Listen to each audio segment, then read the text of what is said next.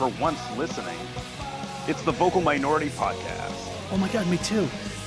I listen to it every week. Me too, fucking enough. Oh. Aww.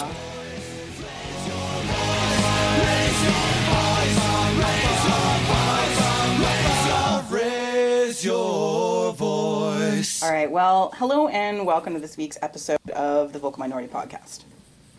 Before we get started, we want to, without question, condemn the ongoing police brutality, systemic racism, racial and social injustice in all its forms that have failed to be addressed properly for so long. We stand with those raising their voices around the world this week and at all times. So initially, we weren't actually going to do a show this week because we wanted the focus to be on other voices. We come to this sport, sport that we all love and support, and talking about it from a place of privilege. We're three white men and a white woman. Never once have we been judged or discriminated against due to the color of our skin, which is why we have a special guest on our show this week. A man that we've all known for a number of years, both online and in the stadium, Mr. Mike Newell. Hello. Hello. Welcome. Thank you for joining us. We really appreciate it. Thanks for having me. Anytime. And then, of course, we do have the entire Vocal Minority panel joining us today. Mr. Duncan Fletcher. Hello. Mr. Tony Walsh. Hello. Mr. Mark Hinckley. Sup. And, of course, myself, Krista Knowles, your host. So before we jump right in, Mike, you had something that you wanted to start the show off with, and we cede the floor to you. Oh, Kristen, guys, thank you first for having me and for being willing to have this conversation. It's not an easy one, but we have to have it, and it won't make people feel comfortable, but this conversation isn't comfortable, and I don't really think it should be, because it should be one we're having, but here we are. So the first thing I want to do is I want to say the names of Black, mainly men, some women as well, who have been murdered by police. And let's use the word murdered because they were murdered, not an accident. They were murdered. And this is all within the last 5 years. So this isn't old ancient history. This is within all of our lifetimes. So first off, Eric Gardner, Michael Brown, Laquan Donald, Tamir Rice, Walter Scott, Freddie Gray, Jamar Clark, Alton Sterling, Philando Castile, Stephon Clark, Botham Jean, Breonna Taylor, George Floyd, David McAtee. All of them were killed by police within the last 5 years. Some of these, 3 of those names, killed within the last week. Ahmaud Arbery, murdered by a father and son who believed that they had the right to snuff out that young man's life just for going on a jog in the neighborhood. And if you think this doesn't happen in Canada, that somehow we're immune to this because the protests, the riots, the things that you see are on the news are mainly from an American context.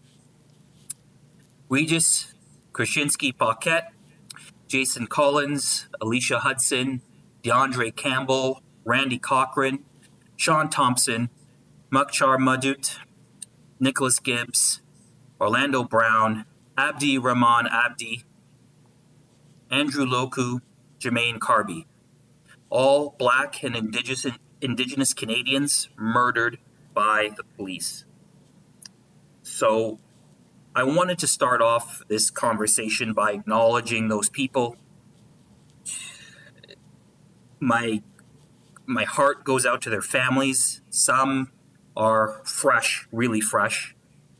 Some have been a while, but nonetheless, those families have to deal with that for the rest of their lives. And in many of these cases, the perpetrators of these crimes have never faced justice, have never seen a day in court, and in fact have been scrubbed of any responsibility and can go on living their lives. And that is hard. That is a hard thing to live with. Sorry, I wasn't really going to get emotional. Or at least I didn't think I was, but here I am. So, yeah, I wanted to start off the show with that because I think to anybody who's listening, this is real. It is happening to people you know, people that you've maybe seen on the street, people you work with, people you go to the stadium with. If you're here in Toronto or wherever you're listening, it is real and it is happening, and it needs to stop. It needs to stop. And I'm not the type of person necessarily who thinks that they'll go and protest and do these type of things, but you can't stay silent anymore, and you can't be complicit anymore. It's there. You know it. You see it. And if you say nothing, then you are complicit in their murder. End of story. There's no getting around that. Yeah, that's what I want to start off with, Kristen. So thank you for letting me do that. No, thank you. It's something we all need to hear, and something we all need to pay attention to and listen to more. And thank you for putting that. For it's unreal just to think that that's the number in such a short frame of time. It's not even just the number, Kristen. Those are the people that it happens at all. Yeah, that we know about. Those are the people that there was a body cam, or there was camera footage, or somebody was able to report it. You can't even begin to maybe imagine the amount of people that have been abused or possibly murdered by police or by people with ill means, of people of color, of black people, who never, there was no ever report. It was chalked off as something else, and that is probably that should be the most mind-blowing, shocking, scary part to people who are listening to this, is that it is still happening. It is still David McAtee happened this past weekend at a protest, trying to exercise his right. That's insane. That is insane. And again, yes, these things happen in an American context in terms of these are what makes the news, but it happens here in Canada all the time. And trust me, from somebody who has experienced this themselves. Yes, I have not been. I'm lucky. I have not been brutalized by the police. But in a lot of ways, it's just that maybe my number in the lottery hasn't come up yet. That's it. But it has happened. I know it has happened. I know people it has happened to, who don't get the same platform. But yeah, I mean, it happens. It is real, and it is time to not just say, "Oh, I'm not racist," or this is horrible. Thoughts and prayers in a tweet. The fuck is that going to do? I'm sorry if you're not supposed to swear, but we welcome swearing. You said you'd listen to our show, Mike. Yeah, that's true. It was right there. I'm trying not to. I'm trying to do this in an eloquent manner that gets to people, but this is something that impacts people in this city. I'm born and raised in the GTA. I've been here my entire life. I'm 38 years old. I've been here my entire life. And whether it is in Toronto proper or in Peel region, in different areas of the province, it is happening. And it is happening to people of color and indigenous people in this country. And that's really, from a broader social context, what I want people to understand. Well, Mike, this conversation came about because of a Twitter thread you posted detailing just a fraction of the vile things that you've experienced as a Black man. And then you mentioned that you wanted to have a conversation, and we were very happy to be able to have this conversation with you today about this, about the murder of Black men and women, and the fact that it still happens today, and it happens every day, and it doesn't seem to stop. And yeah, thank you for pointing out that this shouldn't be a comfortable conversation, and it's not, because we should all feel uncomfortable. So we've got protests going on across North America, across the US, across Canada, spilling out into the rest of the globe. And, you know, this is something that people think will go away, you know, oh, they're just going to protest for a few days and then it'll stop. And I think what people need to understand is it's not going to. And what do you want people to understand about the nature of the protest? What I want people to understand is that what we want to see is change, real change. And what does that look like? I think what I want people to understand is that, yeah, people are angry. And no, do I want to see looting? Do I want to see buildings in my city burn? No. But do I understand the anger? Do I understand why people feel like they need to express that anger in that way? Damn right I do. And part of me cannot blame them, because I feel that anger too. You know, and of course, you never want to see local businesses. Most of the local businesses that or most of the businesses that are impacted are small local businesses that are trying to serve their communities. But that anger, when you feel like you are unheard, especially when there's evidence, especially when it's in people's faces, and you're still not heard, and there are politicians that are saying the right things and sending the right tweets and all that kind of stuff, and still nothing changes.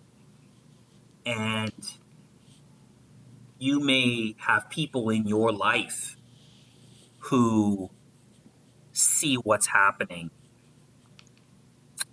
and still don't want to make a change, sit on their hands, do nothing, say nothing, don't point it out. What as you know, as MLK said, you know, rioting is the language of the unheard. What could you possibly expect realistically?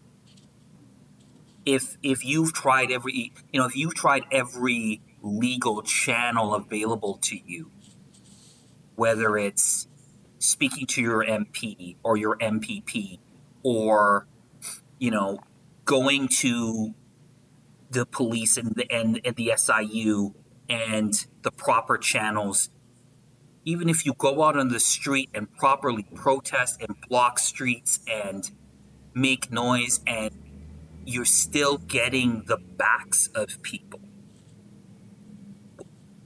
where do you want people to go? What do you want people to do? Just to shut up and walk away and say, oh, well, you know, I guess we'll just have to put up with it?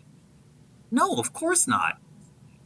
You know, I always try to say to people who are white people, you know, what would you do if I always just ask them to put themselves in my position if this were you?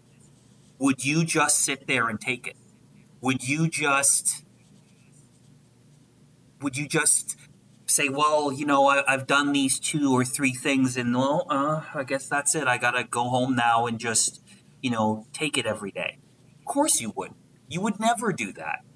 So why should it be different for Black people and for people of color? And that's where that anger and that frustration and that looting comes from. And yeah, of course, people talk about, kids running out of Nike stores with boxes of shoes and, they're just doing it to cop new shoes. No, you're missing the point. You're really, if that is all you're getting out of it, then I'm sorry, you're part of the problem. You really are, because you're missing the underlying anger behind why that happens. And that's where, that's where becoming an ally really changes. That's where being I'm not a racist and being anti-racist, that's where the line is drawn, right? Because somebody who says they're not racist will be like, oh, well, I can make you make excuses to put it off, to say that, oh, well, they're protesting, but, well, they did this, so I guess that negates this. If you come from an anti-racist lens, then you understand the underlying root causes as to why these things are happening. The questions need to be asked, and reading and listening and learning needs to be done to understand why people are mad. And I mean, if you felt that you were fighting for your life, which a lot of people do, right? Because if you are Black and you are already marginalized just for being, think about that. You are marginalized from the day I left my mother's womb, just for being. And then you add all these other things that get put on a Black male in society. How do you win? And how do you express yourself when you feel that no one is willing to listen and no one is willing to take your experiences seriously? Kristen, you mentioned the tweets that I made. And look, if anybody wants to see them, feel free to follow me at Football Saves. I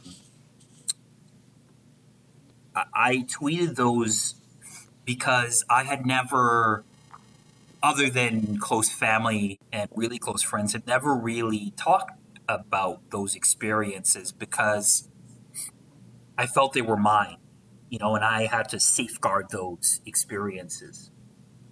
And I came to the realization that safeguarding those experiences was going to help no one. It wasn't going to help me, and it wouldn't help other Black people that have experienced the same things, that are in the same position that I was in, that felt like they had to hold that in.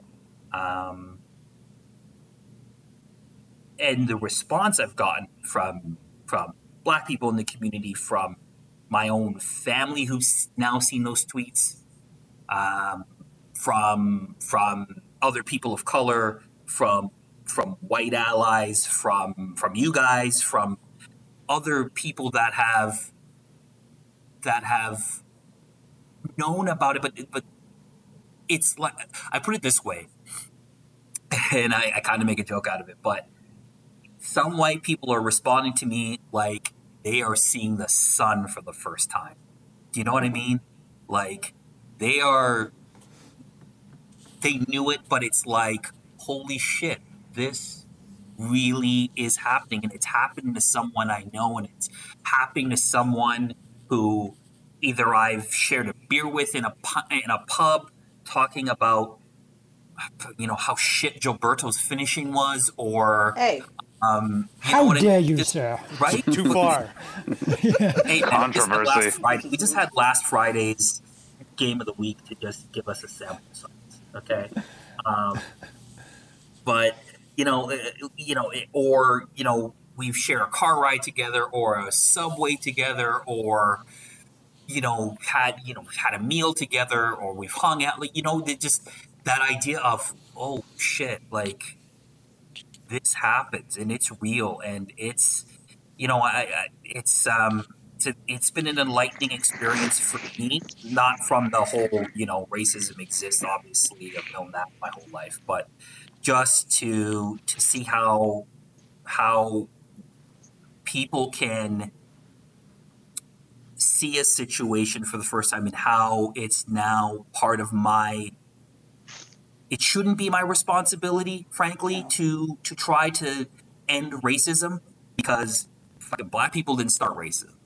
We didn't make racism up. So why the hell are we trying to fix something we didn't start? But if it means shepherding people to understand how to really be anti-racist, and how to try to dismantle the pillars of white supremacy, then fuck it, we gotta do that work. And that's kind of what I've decided I need to do, both in society at large and within football. Because if you're listening to this podcast and listening to me speak right now and think that football is a distraction and racism does not impact the game, I don't know what kind of football you've been watching your entire life.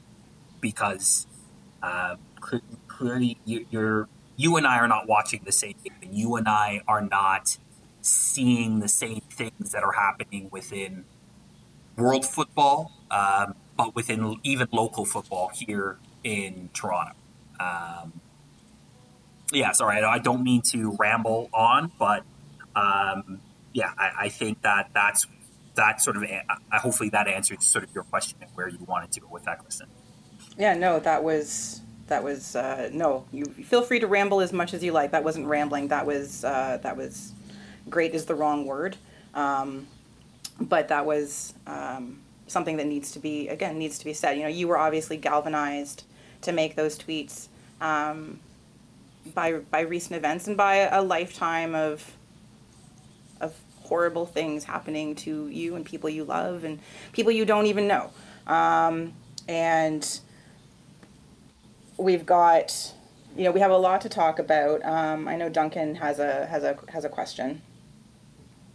Yeah, I mean, basically, before we get into the football side of things, I mean, just at the start there where you're going through all the names of the people, I mean, I think I recognise like a lot more of the American names than I do the Canadian ones. I mean, do you think that's generally a problem within Canadian media and just Canada in general, that they just don't really pay attention to what's going on here, or actively try and kind of just brush it under the rug and avoid it? That's a great question, Duncan. There's a part of that, yes. I think, look, if you could ask me if I would trade places and live in the United States right now, hell no. I'm a proud Canadian. I'm a proud son of Jamaican parents. And Jamaica is very close to me, both from a cultural and sort of life perspective, but also from football perspective too. The national team means a lot to me as well.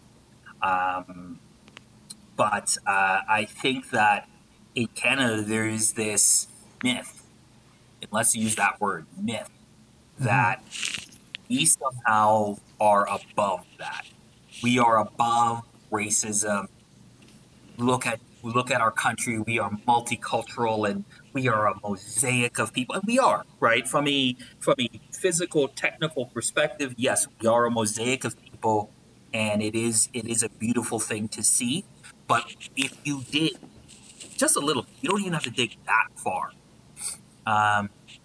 There is an underpinning of some of the same structural, institutional racism that exists in the United States, and a lot of people don't see it here because they are privileged to not have to see it.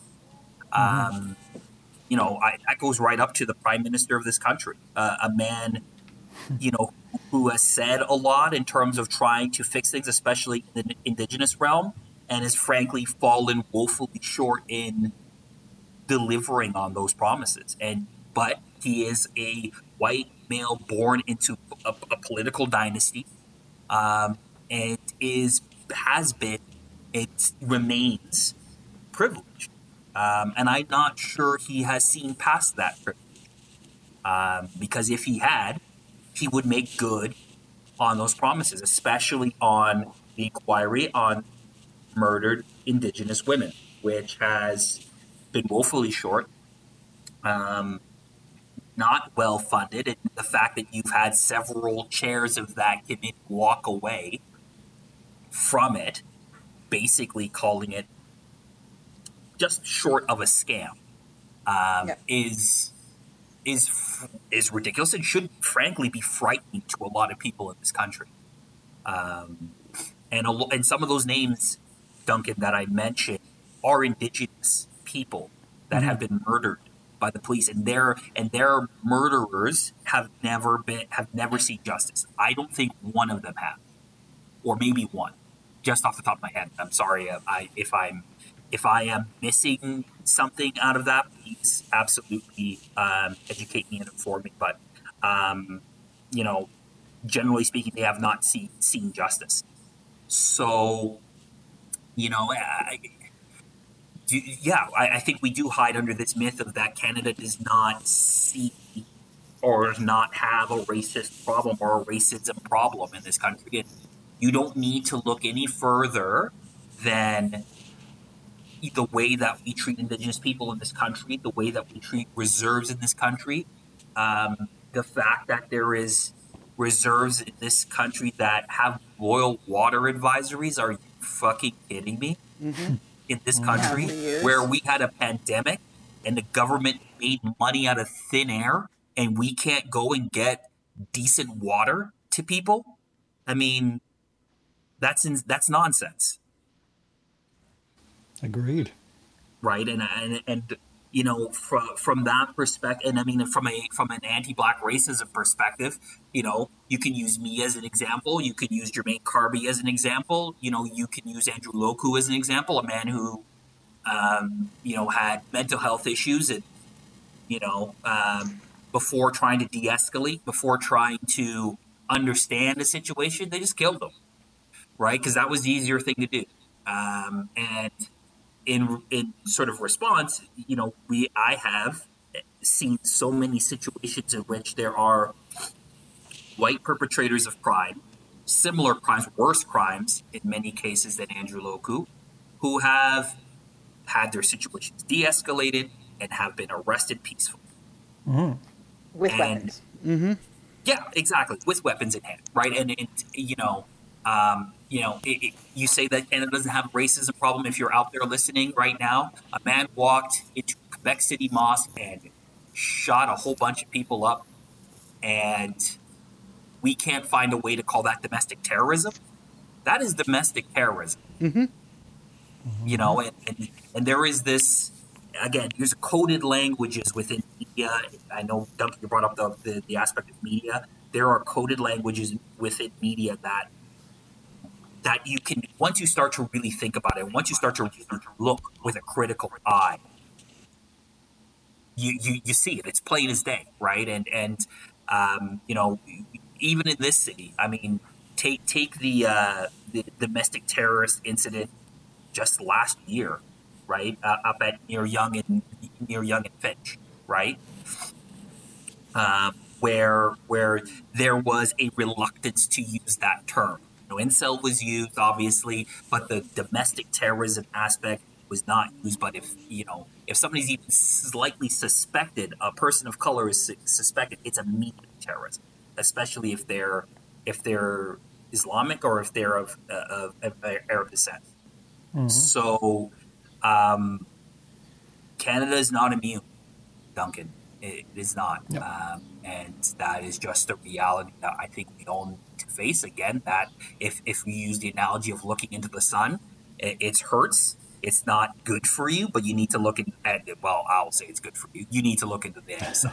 Look at the goddamn sun. Because if we want this country to be what I think it can be, and this is part of the reason why I made those tweets, I want to fight for a country I want Canada to be the country that it purports that it is. right? I mean, Absolutely. we try to bring people to this country as immigrants. We always tout that, and we always say, look how many immigrants we brought in, and look how many people from Iran that we gave asylum to. Be that country. We can be that country, but it takes work. It's going to take a lot of uncomfortable conversations in order to get there, and it's going to have to take a lot of people that need to be willing to give up their privilege in order to make this happen. Because if people are unwilling to do that, then we are stuck in this cycle, and it is just, the wheel will keep on turning, and we cannot afford that wheel to keep turning. So looking to the sun, but not the Toronto sun. Hey. Yes, never look at the Toronto okay, so Sun. talk about coded language. The up-and-coming rapper Houdini, who was tragically slain that was last week. That headline was so fucking offensive. Cringy I as mean, fuck. imagine if you're that that person has a mother. That person has people that love him, and that's the headline you come up with. Get the fuck out of here, man! That's what. And again, it's the Sun. We know what the Sun does. We know, we know They're who trash. pays the bills of the people that run the Sun. But if you want coded language, if you want a lesson in coded language, and we're not talking about 50, 60, 70, 80 years ago, we're talking barely a week ago. See that.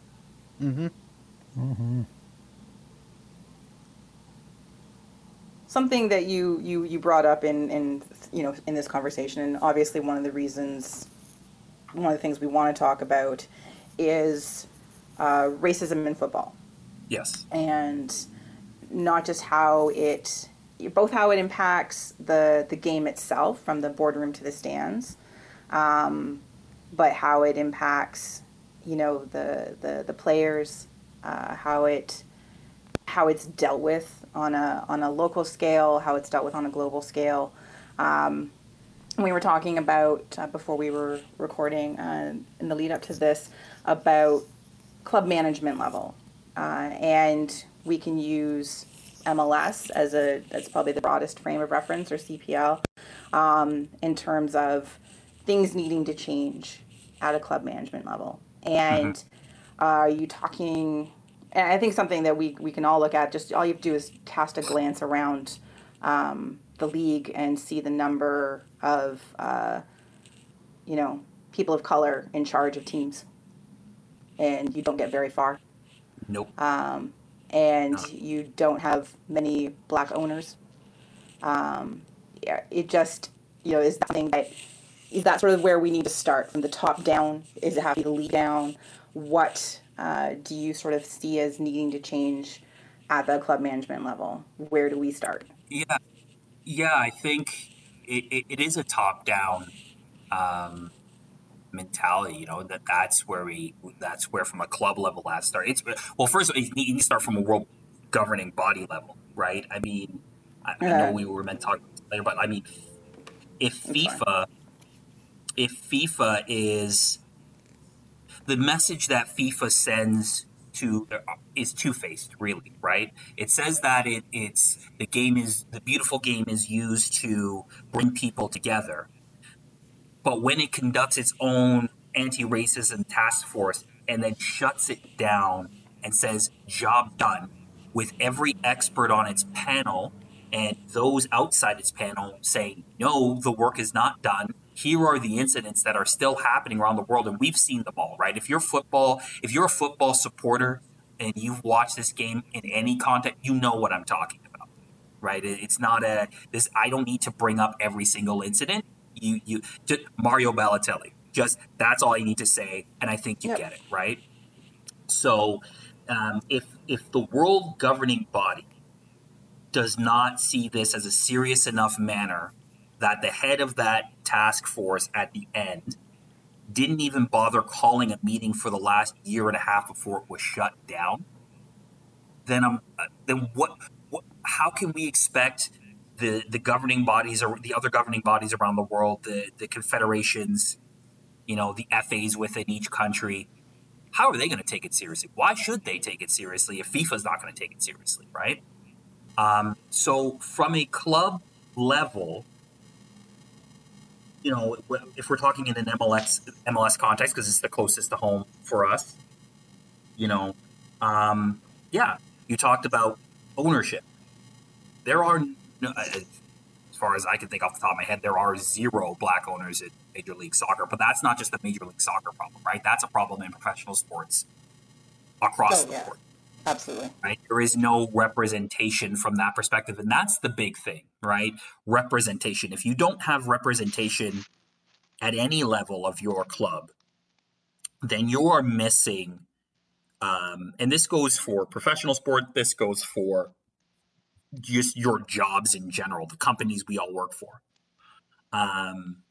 If there's no representation at the table, then these models that have propelled and propagated anti-black or discriminatory practices just continue because there's no impetus to change, because the people that can help bring that change and help bring this conversation that we're all having right now at this table can't happen, right? Because people, again, they're in their privilege. They know what they know, and they can't see the damage their decisions could potentially make.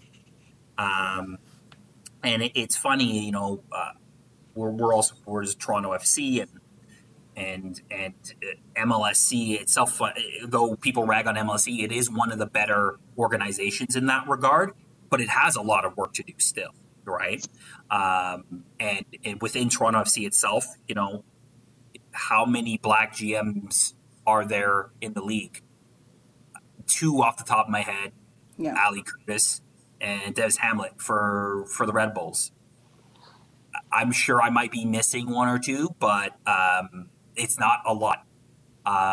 And I guess my question becomes, who's making those decisions and who is having chats in the boardroom that creates policy to make, team policy, anti-racist, to make people who come into the stadium feel welcomed and work on an anti-racist platform. It's hard to make an anti-racist platform with a bunch of white old men around the boardroom, right? Yep. But how do you do it? I don't know. I mean, unless these are the wokest white people I've ever seen in my life, generally speaking, that's not going to happen. And I personally would challenge Bill Manning to this. This work is being done I'm sure there is work being done at club level for this, but make that transparent to the people that pay their season tickets, that come to your matches. Show a framework that supports people of color, Indigenous people. A lot of the football grounds in this country, stadiums in general in this country, sit on Indigenous land. And that's actually funny enough. It's something in Hamilton. I know we'll come to this later, that both the Ticats and Forge FC and Tim Hortons Field started to recognize before matches, announcing that they're playing this game on Indigenous land. That is the only stadium that I know of that has ever done that. Yeah, you don't hear land acknowledgement from pretty much anyone in major sport or minor sport. So that is a bare minimum start. Right, and exactly. That is a bare minimum start.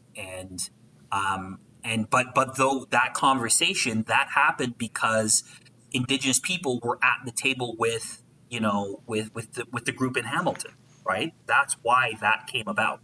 So if you have people of color, if you have representation at the table, then you put yourself in a great position to build anti-racist platforms for the grounds, for your staff, for your supporters that come into the ground every day or every match day and give everything. You ask supporters to give everything for the club, and sometimes people of color don't feel like that comes back to them, and that's heartbreaking to see and to hear and to feel, because you feel the relationship becomes a one-way street. And I don't know about how other people of color that go to BMO Field every week feel about it. I do know some. I've spoken to some, but I would love those people to reach out to me and tell me how they feel, and they may feel differently than me, and that's fine. I'm not the mayor of Black people. I don't purport to represent every person. I can only talk about my own personal feelings and personal experiences, but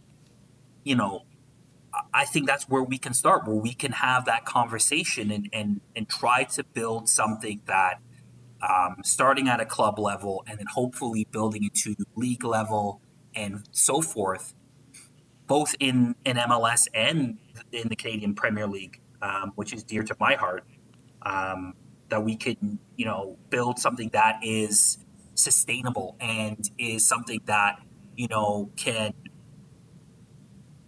build a great framework for relations amongst all supporters. Because I feel that if you can build an anti-racist platform for your fans and for your staff and for everybody to come into the stadium and feel like they're one, then I think that enhances your atmosphere so much more. And again, my experiences both as a supporter, as somebody who has been a Capo, I've not always felt like I'm welcomed in the stadium, and certain people have made me feel that way. Not from a club level, obviously, just people in the stands being racist shits, right? But that's what people of color face going in the stadium sometimes, is that they don't feel that a stadium is a safe place for them to just enjoy the game we all love. And that is shit. I mean, that is really shitty. I think this city especially would miss that and misses that so much. And, I think we can do so much more to welcome people of color to the stadium. Tony, you wanted to jump in? Yeah, Mike, going back to, we started talking about FIFA, and I mean, this goes to the leagues as well. Any number of leagues have started initiatives, embarked on studies. You hear a lot about it when it starts, and then, frustratingly, as you touched on, they peter out. They become, they turn into nothing but some notes on a paper and never to be seen again. But I mean, what do you make of what happens with those? Like, do you think, I don't know, from the outside, it seems like it's either a really good PR stunt to start with, because it's really on brand, for maybe a league to claim they're embarking on one of these, like, big changes in how they're going to treat race relations, whether it be FIFA or in an individual league? Or is it that the stakeholders, it's just a conversation when push comes to shove that they don't want to have? It's the change is not something they are really all that interested in. In your opinion, what do you? Maybe there's not a single answer to this, but what do you think maybe like the biggest reason that these gold ribbon studies keep failing to turn into anything of substance? Yeah, there is no one answer to that. There's probably a few. And again, I'm speculating. I'm not in those boardrooms, because we just had a conversation about that, and people of color not being in those positions to make those decisions, or at least be a part of influencing those decisions. Part of it's money, right? I mean, you don't want to piss sponsors off. A lot of that balance is there, right? I think that part of it is general, again, privilege and laziness, right? You start something because all of these probes or anti-task or the anti-racism task forces by FIFA and other FAs have always been reactionary, right? They have how many? I can't even think of one. Maybe you know of one that I don't know of that has been started proactive, like FA or a confederation or FIFA itself or a league or a club proactively without having some major incident happen or some major protest happen from supporters or whatever. Basically say, yeah, okay, you know what? This is something we will tackle. Can you name one? I can't. No. Do you think that might be the sign of when things have changed? When a league or FIFA comes out and does this on their own with no reactionary, like something didn't happen in the news, but they just said, this has gone on too long, and it's truly going to happen without being prompted by a call from any group to start something, like when they just take it upon themselves. I would love for that to happen. Do I think it will happen? I think they have, look, addressing anti-Black racism or discrimination against people of color is not something. This goes back to representation in the room. If you don't have people that are of color or have that life experience in the room, then there is no impetus to start this. Yeah. Because those people do not live in a world where this is a priority. Black lives to people in a position of power who are white, it is not a priority to them. So would it be great that an organization stood up and said, yes, we're proactively going to do that? It would be, but I would be shocked if it was with a board of directors or executive committee or a CEO who's white and just says, we're going to do that. I would be shocked, and I don't think it will happen. I think we have to push, and I mean really push.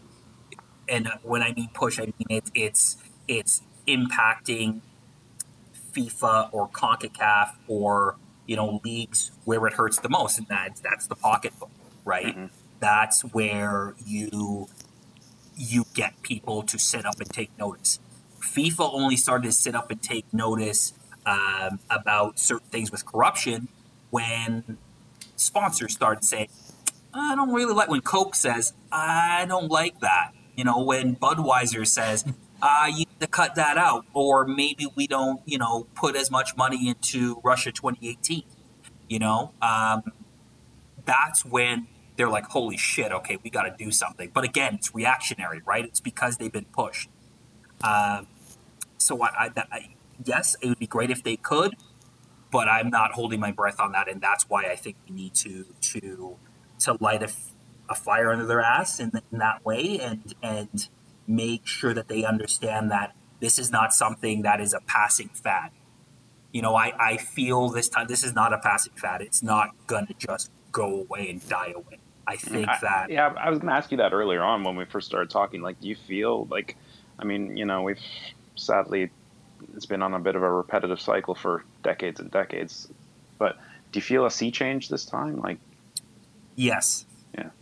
Why I feel that there is a bit of a sea change. I'm not saying that this is going to be a seismic. We are now going to be into the second era of the civil rights movement. I hope it is. But why I think that it is a change, or why I feel there's a change, is more white people are starting to understand. And that is a sign of change. It's small. It doesn't move the needle nearly enough. Many more people need to make that change and make that movement. But it's there. The kernel, the match is lit, put it that way. And the question now becomes, do we, as a as a community of people, try to nurture that and find ways to harness that into positive change? Or do we take the Trump approach, which is pour as much fucking kerosene on this and see how big the fire burns? And that's sort of the fork in the road that we're going to be either we're at right now or we're going to approach fairly soon. And I hope it goes the way that we can start to make that change without necessarily having shit burned to the ground, but I can't rule it out either.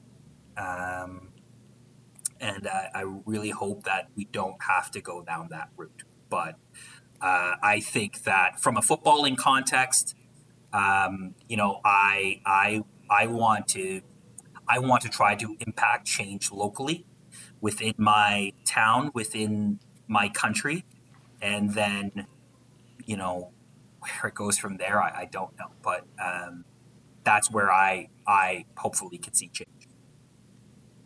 So talking from a local football level, you mentioned we're all TFC fans, and this is how we met, was through TFC, and we've all spent a great deal of time there for a number of years. And one of the things, we talk about Canada not seeing itself as racist or racist at all as the U.S. Toronto also likes to hold itself up. Oh, it's such a diverse city. Look at all the different neighborhoods. Look at all the nationalities that live here. And Toronto FC, or at least BMO Field, the marketing arm of the club, almost since its inception, is something that they like to tout. Look how diverse our fan base is, and all for one, and all of those things. And it's whether or not it's really reflected in their merchandising, their messaging, and what they actually say. Like, remember Heritage Nights, or as we used to call them, the really offensive nights, where there was the token heritage for that week that had barely a nod to the community, exploited for the match, that sort of thing. That's what you do it for, right? Like, yeah. Trust me, as somebody who has been in football club ticket sales, that's what you're doing, is you're selling tickets. I'm sorry, I'm blowing up some spots here, but you're doing it to sell tickets and put butts in seats, which I understand the need to do that. Don't get me wrong, I really do. But if you're going to have those nights, and I'm sorry, Kristen, I cut you off there in terms of the question, but make those heritage nights actually something. Well, and that was always the frustration. Yeah, it was never. Sorry, go ahead. It was never more than a bit of tokenism. Right, and I think that if you're going to do that, then you really do need to actually embrace the heritage that you're celebrating that night in a real way, not in a token way, not in a we're going to have a guy called what's the guy that always runs around with the pizza at halftime? It's Tony Pepperoni, Mike. Yeah. Club legend. Not friend of the show, Tony Pepperoni. No. Not Brucey, stereotyped at all. No. Brucey, I love you, buddy. No, but yeah, come on, man. I get it. That's probably a marketing thing between them and Pizza, and that's agreed upon as a deliverable within their marketing plan. But if you're going to have a Greek Heritage Night, or if you're going to have a Jamaican Heritage Night, make it real, make it substantive, and make it something that actually celebrates the culture and celebrates the people that you have sold those tickets to, right? Because I think sometimes there's a Heritage Night at a game, people expect one thing, and then they get this other thing, whatever the fuck it is. And you're kind of like, why bother? Why don't you just sell them a bunch of group tickets and just be done with it, and don't call it a Heritage Night, right? Just sell them group tickets and have a great time. Thank them on the big screen. Be done. Which is essentially what Heritage Nights in a lot of cases are. Yes, okay, you have a dance group come out at halftime. But, really celebrate that pre-game. I know, because games have very limited inventory in terms of time, in terms of being able to celebrate those things. And I completely understand that from a game management and game script perspective. But if you're going to have those nights, then talk to a cultural institution. We're in Toronto. We got a lot of them. And they want to talk to you. Like don't think that they don't want to talk to you. They do. So find a way to make it substantive to people, so that if you're going to have an Italian Heritage Night, make it substantive, man. Really celebrate the culture, and that's where I come from on that regard. And certainly within any football team, pretty much in any league around the world, but TFC is no different. There are multiple ethnicities represented, and you can leverage those relationships. Your players are right there. Mm-hmm.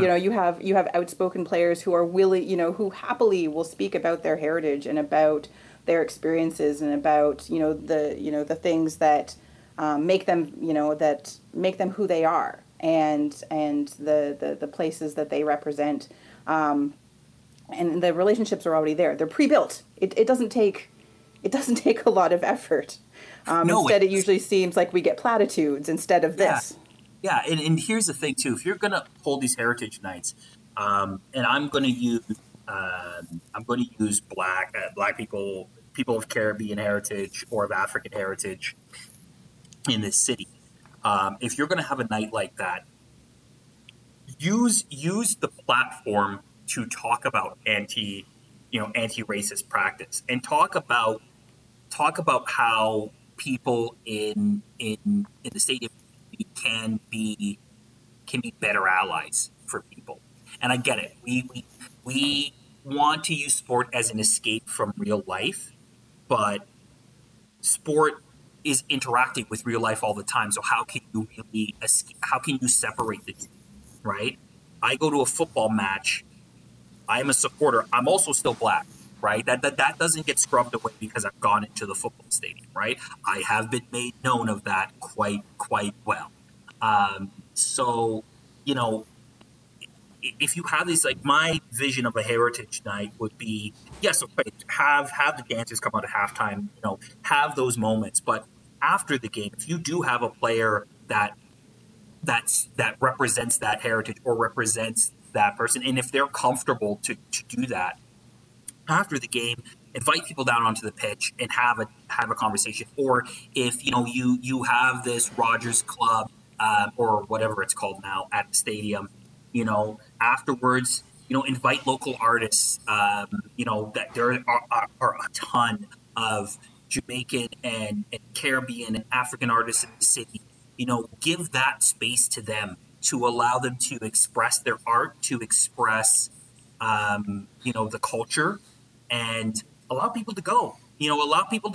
And see that. And I think those are some of the ways that you can start to make these nights more substantive than just, Tony Pepperoni running around and to be honest, making a mockery of a culture.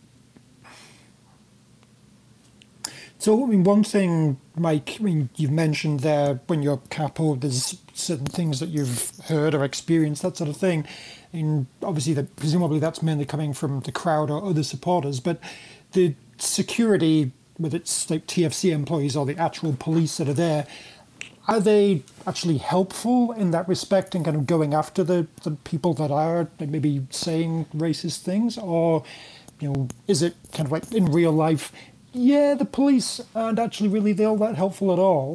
Do they do a good job at BMO Field? Yes, a tricky question there, Duncan. I don't think it was meant to be. Wow.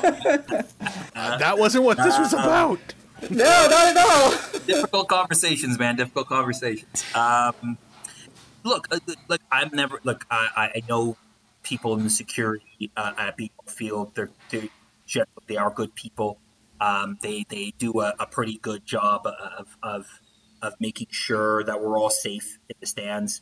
I'll put my hand up and say that I probably have not shouted down enough of the racist shit that's happened to me in stadiums, because I when I decided to be a capo, when I decided that I was going to do this for Kings, I accepted that there was going to be shit that could happen to me, and I have brought enough shoulders to be able to take it. I shouldn't. I know that, but I probably should have done more to call out security and make sure those people get ejected from the stadium, and that's something that I probably should do better going forward. From what I've seen, security does do its job in that regard. However, there are times where security will not act because maybe a fear of getting it wrong, maybe not believing somebody who said something. Generally in 116, and I again only really speak to the experience of 116. I can't speak to every other section. You know, our membership has been good about pointing out people that are either causing issues physically and or saying inappropriate things and getting getting that removed from this section. But there's always a way to be better, right? There's always a way to find a way to be better, and to work better with security in that regard. Because I think there's this notion that supporter groups and security need to clash all the time, and that is simply not the case. It does not need to be that way. In fact, if the two work well together, with the club as well, as a unit that is willing to talk and listen to each other, and I mean really listen to each other and actually take what is being said into consideration, then I think you can build a healthy relationship between the three parties. And when it comes to police, if the three work together and security is in lockstep with supporter groups and vice versa, then I think the police become less of an issue because you don't need to even involve them. Does that make sense? Yeah, it definitely does. I mean, I think maybe what you're saying, that it's mainly going to be more on the supporters themselves are going to have to kind of like self-police, because obviously if security are going to be like kind of jumping into the crowd, especially in the middle of a supporters group, there's definitely potential for that to just incite things and cause bigger problems. Yeah. So I mean, do you think that's something that just, whether it's supporters group or just regular individual supporters that are there, need to be stepping up and doing more to self-police themselves if they notice things? Yes, and maybe let me be specific about that. They need we as supporters, and I'm including myself in this because I am not immune, and others that are either supporters in the South End or anywhere else in the state need to adopt an anti-racist framework, which means if you see something that is happening that is that is racist, then you need to point that out. It is your obligation to point that out if you are working with an anti-racist framework, right? If you're just a racist, you don't give a shit, then I don't know what to say. But if you are somebody who subscribes and have been tweeting out in the Twitterverse and to me that they want to do better and adopt an anti-racist framework, then you need to do that. And it's not easy. You do have to have courage to do it because you could get confronted. But that's where the relationship with security needs to come in, right? And that's where the relationship with the police that are in the stadium needs to come in, right? Because people need to feel safe enough to be able to do that. And whether I know there's a text number that people can text to stadium to stadium services that can report people anonymously. But I think people are still even afraid to do that sometimes, right? So I think we need to make sure that people understand and know that they have that ability to do that and not be afraid and to do that, because if you can eliminate that barrier, then I think the overall experience for people will improve as you weed out people who are not there for the right reasons, right? And um, because I don't want to be subject. I should not go to a football ground, any football ground, anywhere, but I'm talking locally, and feel like I'm in danger because I don't know if some dude is going to come down, being a racist prick, or is just really drunk and want to punch my lights out because I absorb vitamin D out of the sun better than you, right? Like, you know what I mean? Like, it just. Damn you and your melanin. I'm jealous. But I've been threatened with that, right? Like, that's happened to me. I've had racist shit mouthed to me. They won't say it out loud. And just as a note for white people in the stands, if I'm capping, I can tell when you're saying the N-word in your mind to me. If I can look you in the eyes, you have a face. You all have a face. You think you can hide it really well. You can't. I see it. Black people who are listening to this right now, you know what I'm talking about. That face. It's that face of people. You could see it. It's just a thing. I can pick up on it. But I've had it mouthed to me as I've been on the stand. I've been confronted by people. And I mean, I have big enough shoulders to be able to manage that. And it's never escalated into a physical altercation or anything like that. But I should never have to, and people that go to the stadium should never have to deal with that. And it's, whether you're in the South End or if you're sitting prime midfield or in a club seat or at a suite, you should never be in a position where you feel like you might be subjected to that. And luckily, those incidents are generally few and far between, but one, in my opinion, is too many. And that's where we can find a way to be better. And I think we need to give tools to people that come to the stadium. Feel like if something is happening around them that is like that, then they need to feel that they can act in a safe manner. Because obviously the last thing I want is I don't want violence in the stands. I don't need that's tarring my football, right? Mm-hmm. So or tarring me as an individual. So I think that's where I go with that. Sort of to that end, or similar, you were talking about, going to football is supposed to be an escape, but we can't ignore what happens in the world, what is happening in the world, and talking about supporters groups specifically because of, there's a long history of supporter groups having political views, shocking, and being anti-racist is one of them for many of them. And last year with MLS, with the controversy over the Iron Front signage and symbolism, and you're talking about people feeling safe, in anywhere in the stands, but supporter groups having to work together. And Duncan was asking about the ability to self-police. Supporter groups are able to bring banners and signs into the stands, into their sections, and yes, they're vetted by security or by the front office, but.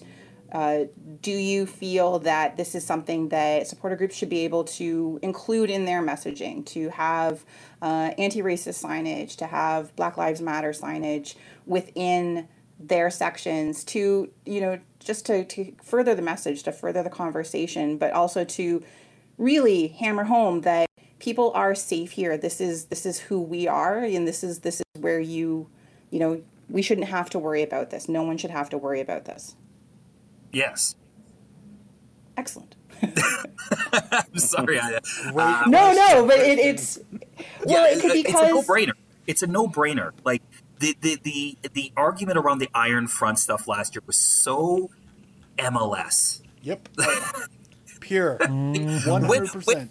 Yeah, like when did didn't we fight a war about trying to I kind of felt like there was, yeah. Yeah, I think that's it. That's in the record books. Yes, there should be. I mean, I get. The only reason MLS would have a rule like that is because you're trying to protect sponsors and you're trying to protect your money. Which in that case, again, this goes back to the governance aspect of what we were talking about. Then something needs to really fucking change. Like, if that's really what you're worried about here, I get it. Like, who are you partnering with? If this is such a bad thing that you're worried about partners walking away, who the fuck are you partnering with? I didn't realize Pep Boys was so far to the right, Chick-fil-A. Chick-fil-A, yeah, exactly. Yeah. Everyone's favorite sponsor. Actually, funny enough, going on, where was it? I can't remember. We went on a been away trip sometimes, and Chick-fil-A gets some prominent messaging in some clubs in the States for MLS. FC Dallas, take a bow. Look, hey, they make a hell of a chicken sandwich, but fuck that shit. True and true. He's right on both points. Yeah, but look, yeah, absolutely. But here's the thing. If supporter groups are going to go down that route and make those signs, don't just talk it, walk it, mean it. Actually enforce those things within your groups.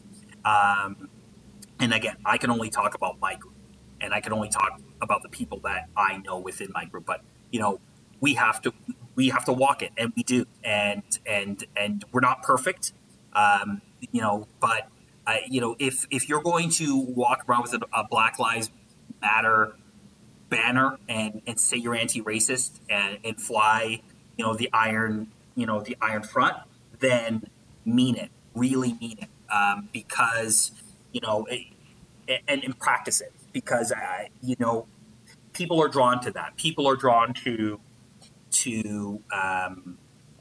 messaging like that, because they feel safe, right? They feel they can come to the football and watch and support and do the things that we love to do as supporters, and they feel it's a safe space. So be sure it's a safe space and mean it. And again, that's something that I would say to all supporter groups across the league, and a lot of groups do amazing work, right?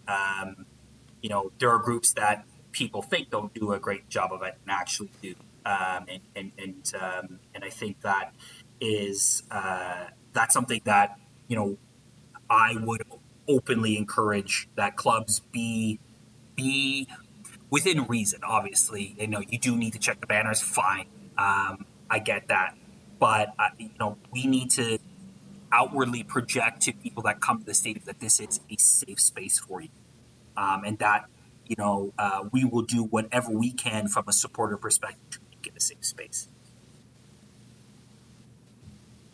All right, I like that. I think, just because I'm looking at something that we skipped past, I'm going to circle back to for a moment. You're a TFC fan. Again, this is how we know you. This is how we met you. You're also a Forge FC fan. I've seen you on their Capo stand as well. And Alan pulled me up there. Yes, I have photographic proof. I kept saying no, and then he kept making it, and then eventually he just whittled me down. He does that. And it was amazing that you were there to do it at all. Yeah, it was awesome. Because Alan needed a break, and you've got more experience than every Kappa we've ever had combined, and tripled. So, it was nice. It was nice to be led by a pro. You know what I'm saying? Sorry, Alan, you needed to hear that. So, Alan. Alan's is a good man, and again, that's not my space. That's not my space to do that. I do believe that for the Barton Street Battalion, the amazing things they have been able to do as an organization, as a supporter group, that's a space for Hamiltonians to really take, and I'm just happy to have played some small role in Forge FC. So we have the new league, and we have therefore new supporter groups who are just sort of, some of them have been together for a while. Obviously, some have been part of other supporter groups, have supported other teams, and a league that is still perhaps looking to evolve its anti-racism policy or how it views handling issues.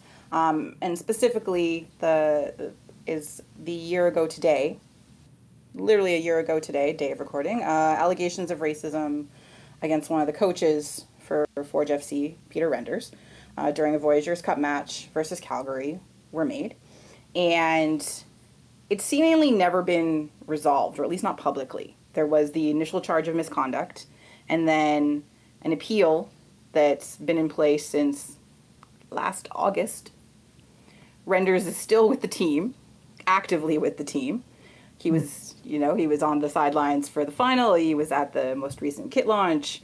No one knows what the ultimate resolution was because no one officially has talked about it. So there's been no official statement from Canada Soccer, who is the disciplinary board for this overreaching Campiel and the clubs. And the lack of transparency for this process, if there even was a process, has shown, I think, to anyone, a distressing lack of regard for fans across the league, and especially for fans of color. It boggles my mind to find out that it's still not resolved. And do you think this is something, like, we talk about transparency in sport all the time, and this is, I don't know, I don't even know what I'm trying to go with for this, but I just find this situation so close to our doorstep so frustrating. Yeah, I think I know where you're sort of going with this. For full transparency for those who are not aware, I did work for Forge FC for almost 2 years, but about a year and a bit. And I was at pitch level for that in the sort of melee for the penalty and the melee after. Again, for full transparency, I didn't hear anything. I didn't see the actual incident in question. I was trying to protect cavalry players from potentially getting a full tall boy to the head. But my concern here is the lack of transparency from Canada Soccer, right? If you're going to hold an investigation and you're going to come out either way, if Peter is innocent, and I've had nothing but good interactions with Mr. Renders, and he's been nothing but great to me. But if there is a decision either way, then that needs to be out. That needs to be out in public, because there are people that are concerned about that, and it speaks to again a sense that this is something, racism in the game or alleged racism in the game can be swept under the rug, and people will forget. And I don't want that to be the case. And obviously, you don't want the game or the league at such a young stage to be tarred by a brush like that. But I think that if you are going to progress, both as a league, as a national body that sanctions said league, then that needs to be transparent and out for people to know either way. And same with you, Kristen, I am shocked that a year later that's still not out, or that's not been made public, or at least, there hasn't been a yes, Peter is cleared, or no, he is not cleared. We haven't gotten anything. Yeah, just some kind of statement, clarification. It's maddening.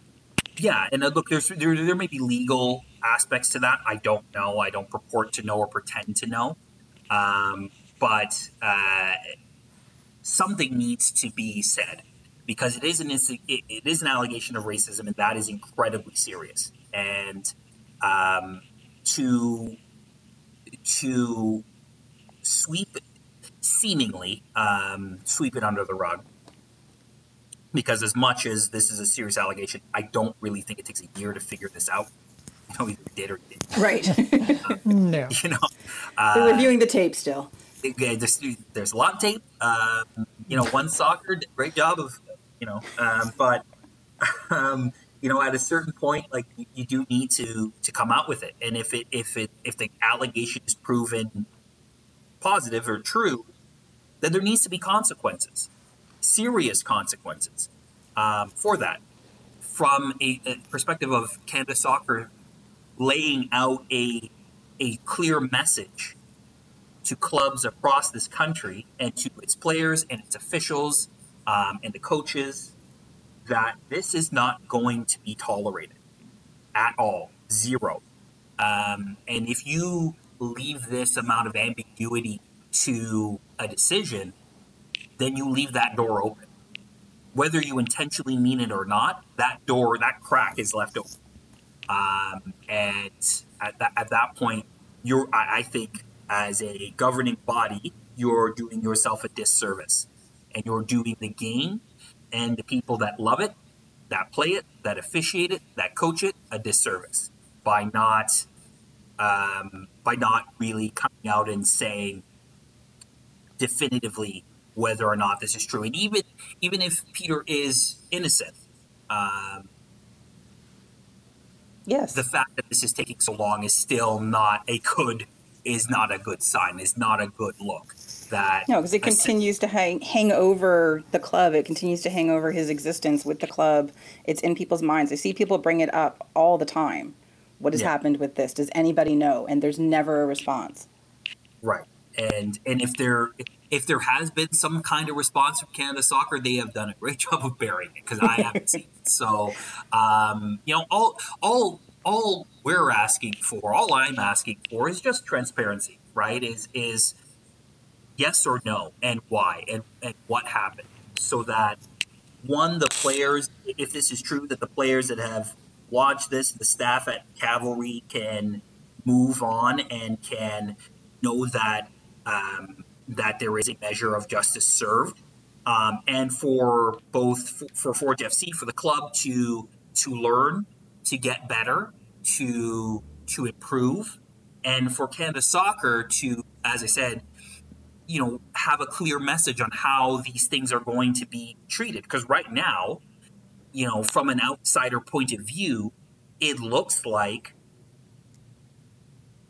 that this isn't really top of mind. This is not important. That an accusation of racism by one of the players in the league that you sanctioned, the top league in this country, the D1 league that you sanctioned, is not important.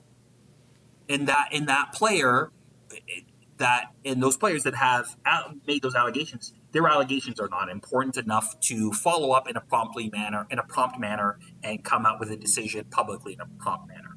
And that's unfortunate. That is really unfortunate. Well, hopefully, I don't know. I like to think that perhaps something will galvanize them to change. Enough voices speak up. We were going to talk about brand messaging in the wake of George Floyd's murder, and things that have been going on from various clubs. But I think we all know that they were weak brand statements, mostly bland boilerplate. Ben and Jerry's knocked it out of the park. Sorry. Oh, Ben and Jerry's, man. Ben and Jerry's for life. I like Ben and Jerry's ice cream. And I was like, holy shit, what is this? Yeah. I will buy my whole freezer. We need to dismantle white supremacy. I was like, holy shit, like what? That's how it goes. Yeah, like that. Them and the Washington Wizards, I'm all in now. I'm back in, The NFL can go fuck itself. But completely off a very short fucking period. Oh my god! But anyway, look, at the end of the day, as I kind of said for supporter groups, like if Ben and Jerry's, now you got to follow it up, right? It's great to come up with the bang, but now follow it up. Exactly. So we're gonna we're coming close to the end of our show here. Ultimately, we've talked about sort of the things, like the problems, the systemic, ongoing, decades long problems, the things that have never been fixed, the things that aren't talked about, the things that are swept under the rug, the nod to allyship, just the problems that we can't possibly understand because we don't experience it, but we need to be able to, we need to do more, we need to do better. So ultimately, like, what do you think as a society, or as football culture, or however you want to frame it? What can we do about it, and what are we going to do about it? Great question. I think it's. I'll address it in a societal sense first, and then I'll address it in a football sense.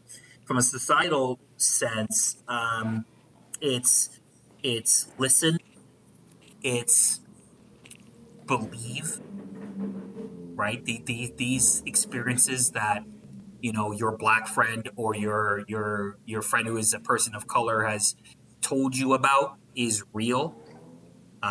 It is happening, and it is systemic, right? It's not a one-off.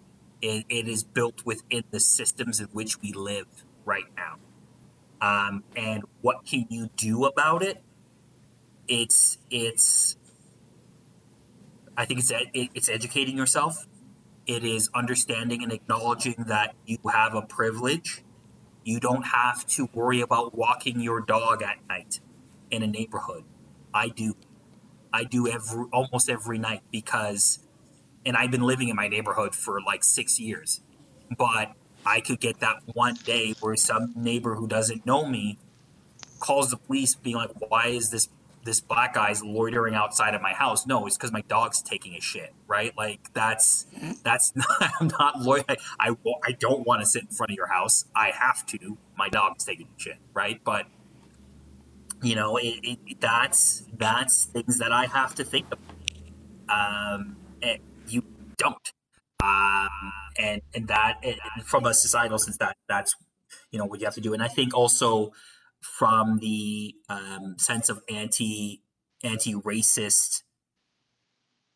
platform, thinking from an anti-racist platform, it's calling out racism when you see it. And it means, you might have to call out your racist auntie or uncle or cousin or brother-in-law or sister-in-law, or somebody who is family who is chirping a whole bunch of nonsense. And that's hard. I acknowledge that is difficult to do. I've had to do it to my own father, who says racist shit sometimes. But you have to do it, because that is the only way that we see change. And you can take a lot of those things and port it into a football sense. The two don't have to be necessarily different, right? When you're in the stands and you're watching a game and somebody, and I've heard it, calls Josie Altidore a fucking big monkey, call that shit out. Call that shit out, right? Like, Fuck yeah. or when, and this is not just me as somebody who is black, and I am one of the few that I've seen that leads a supporter group or helps to lead a supporter group. If you're listening to this and you are black, and or if you're a person of color and lead a supporter group or help to lead a supporter group, hit me up on Twitter or wherever, at Football Saves. Hit me up. I'd love to hear from you. I'd love to hear about your experiences, and help to form a framework to make supportership better. But in terms of football, when you're in the stands, call it out. When things are happening at a club level or at a national association level or a provincial level in this country, call it out. Don't. It's tough, but don't be afraid to do it, and know that you have an ally in me that will back you up.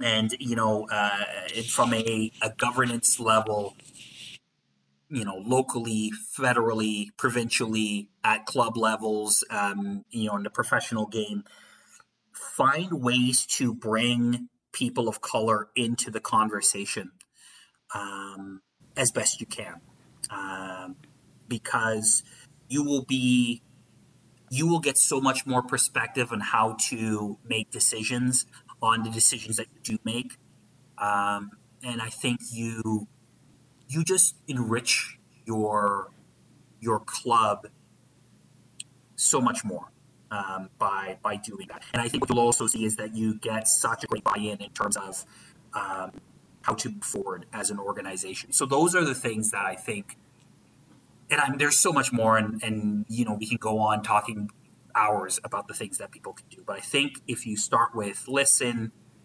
acknowledge both your privilege and the existence and experiences of others, arm yourself with knowledge, and have the courage to call out things that are wrong, that are happening around you, then that's a start. It's not going to fix everything, and no one's asking you to become, Martin Luther King in a day. That's not going to happen, right? But, you will start to see, and I think you will start to feel in a more enriched experience, both in just general society, but also within football as well. That's what I think. That's what I think. People can do to start, and that's how I think we can start to move things in the right direction. It's great. Okay, well, Mike, thank you.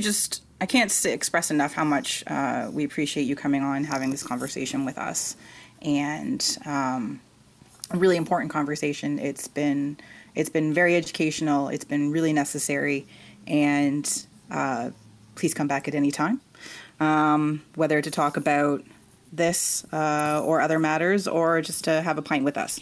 I just want to talk about the Inafuniachi Achara experience. I am on the train. Get on. It looks like it's going to be a great train. I want more 99 shirts. I think I'm being rated, but oh no, the football number police. Yeah, there he is. Curmudgeons. I will allow it at 99. I want more headbands in football. I want more cover up of bald spots. I'm okay with 99 just because it'll piss off people that like Wayne Gretzky. Also screw the high numbers though. No. But no, thanks for having me on, guys. Thanks for, I know you weren't planning a show this week and you've put this together really quickly, but I appreciate you guys listening and giving me the space to do this. And to anybody listening out there, I hope I've done this some justice. Hey, if you want to ever chat about this or want to ally with me in some way to make the game that we love better, then I'm all ears. I'm willing to listen, and you know how to get a hold of me. Anytime, every time, Mike. Thanks for coming on. Yeah, absolutely. Man. I do. Thanks, guys. All right. Well, that is indeed our show for this week. Join us next week when we return the podcast to its normal nonsensical ways. Of course, the return of Belarus wins and losses. Mark, I'm very sorry. I know you had exciting news. Thank you, Kristen. So, Weissensee Liga Week 11 has come and gone. Next week. Oh, come on! I won $36 on a $1 bet. It doesn't count. Why don't I get to brag about it? Sorry, Gambling Mark. pays, kids. Gambling pays. The patios are coming back, man. You just take an ally, take a person of color out for a beer and have a chat. Hey, there you go. If I wasn't afraid to leave the apartment for COVID, I would totally, absolutely have that beer with you, sir. So we've got lots to talk about next week. Ongoing conversations, I think, about this, racism in the world of football, but also MLS negotiating and how the season almost wasn't, and how Don Garber has destroyed the goodwill of the players for the next several years. CanPL union stuff and negotiating stuff. Yeah, it's we'll find some fun things, I swear. But again, thanks so much to Mike Newell for being here. We've been joined by Mr. Mike Newell at Football Saves on the Twitters, founder of Kings of the North Supporter Group for Toronto FC. Thank you, guys. Thank you. And the entire Vocal Minority podcast panel on the Twitters at Duncan D. Fletcher, Mr. Duncan Fletcher. Hello. One last question, Mike, so we can judge you. TFC, Forge, we know about. World football, who's your team? Oh, yeah. It has been for quite some time. Oh, wait, I know this. I know this too. You do know this. You do know this. And Duncan's only asking me this because I know he knows this. It is United. It has been United for quite some time. Funny story behind that. How does a kid from Downsview, from Jane and Finch, become a United supporter? Steal satellite television. That's the answer. Yeah. I love it already. Oh, that's amazing. I love it. There's all I say to that. Ugh. Would you have been happier, Duncan, if he had said Spurs? I don't know, really. Too many. If I said Darlington, would you be happier? I would, yes. Yes, I would. Somebody would needs have to answer that Then question. I'll Quick, Mike, say they're your second team. Oh, dear. To be fair, to wrap this up and fair. bring it into the overall conversation here, first ever to the black professional footballer played for Darlington. I want to say his name was Arthur Wharton, back in the day. Anyway, moving on. Keep going. Nope, it's important. check for Darlington. There Yes. you go. On the tweet machine at Malarkey FC, Mr. Tony Walsh. Thank you, Mike. Thank you for the perspective, and thank you for everyone listening and who's listened and taken something away from this. I hope it resonates. Out there on the Twitters at KitNerdMark with a K, not a Q, Mr. Mark Hinkley. Again, Mike, thanks again. What Tony said times two. And I like Darlington better when they had a year in their name. Wow. Yeah. Wow. after they collapse, Phoenix Club. Oh, low blows. It's kind of I'm trying to find the equivalent of I liked it before. I liked it when they were indie. That was the best I could do. That's some good inside knowledge, though. Yes, there we go. Yeah. And then for those that are listening, sort of to add on, this podcast isn't okay. We've had our conversation. We're done. That's not what this is all about. We want to continue these conversations. So please feel free. We encourage you to engage with Mike, engage with us. This conversation needs to keep happening. We need to keep listening and learning. So please, you reach out. Please, come see us in the stands when we get to go back to the stands. You know how to find us on Twitter. You can find me on the entire internet at KZ Knowles. But yeah, this is just the start, and it needs to just be the start because we have a lot of work to do. So thank you so much, everyone, for listening. Thank you, everyone, so much for participating. I've been your host, Kristen Knowles, and until next week, Canada, let's not get used to it. Mm-hmm.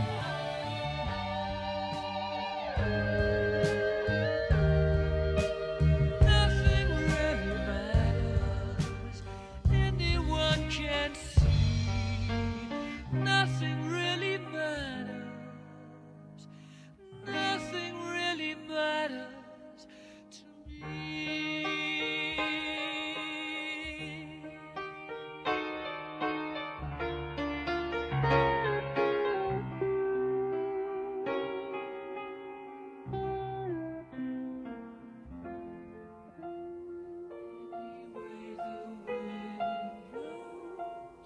For goodness.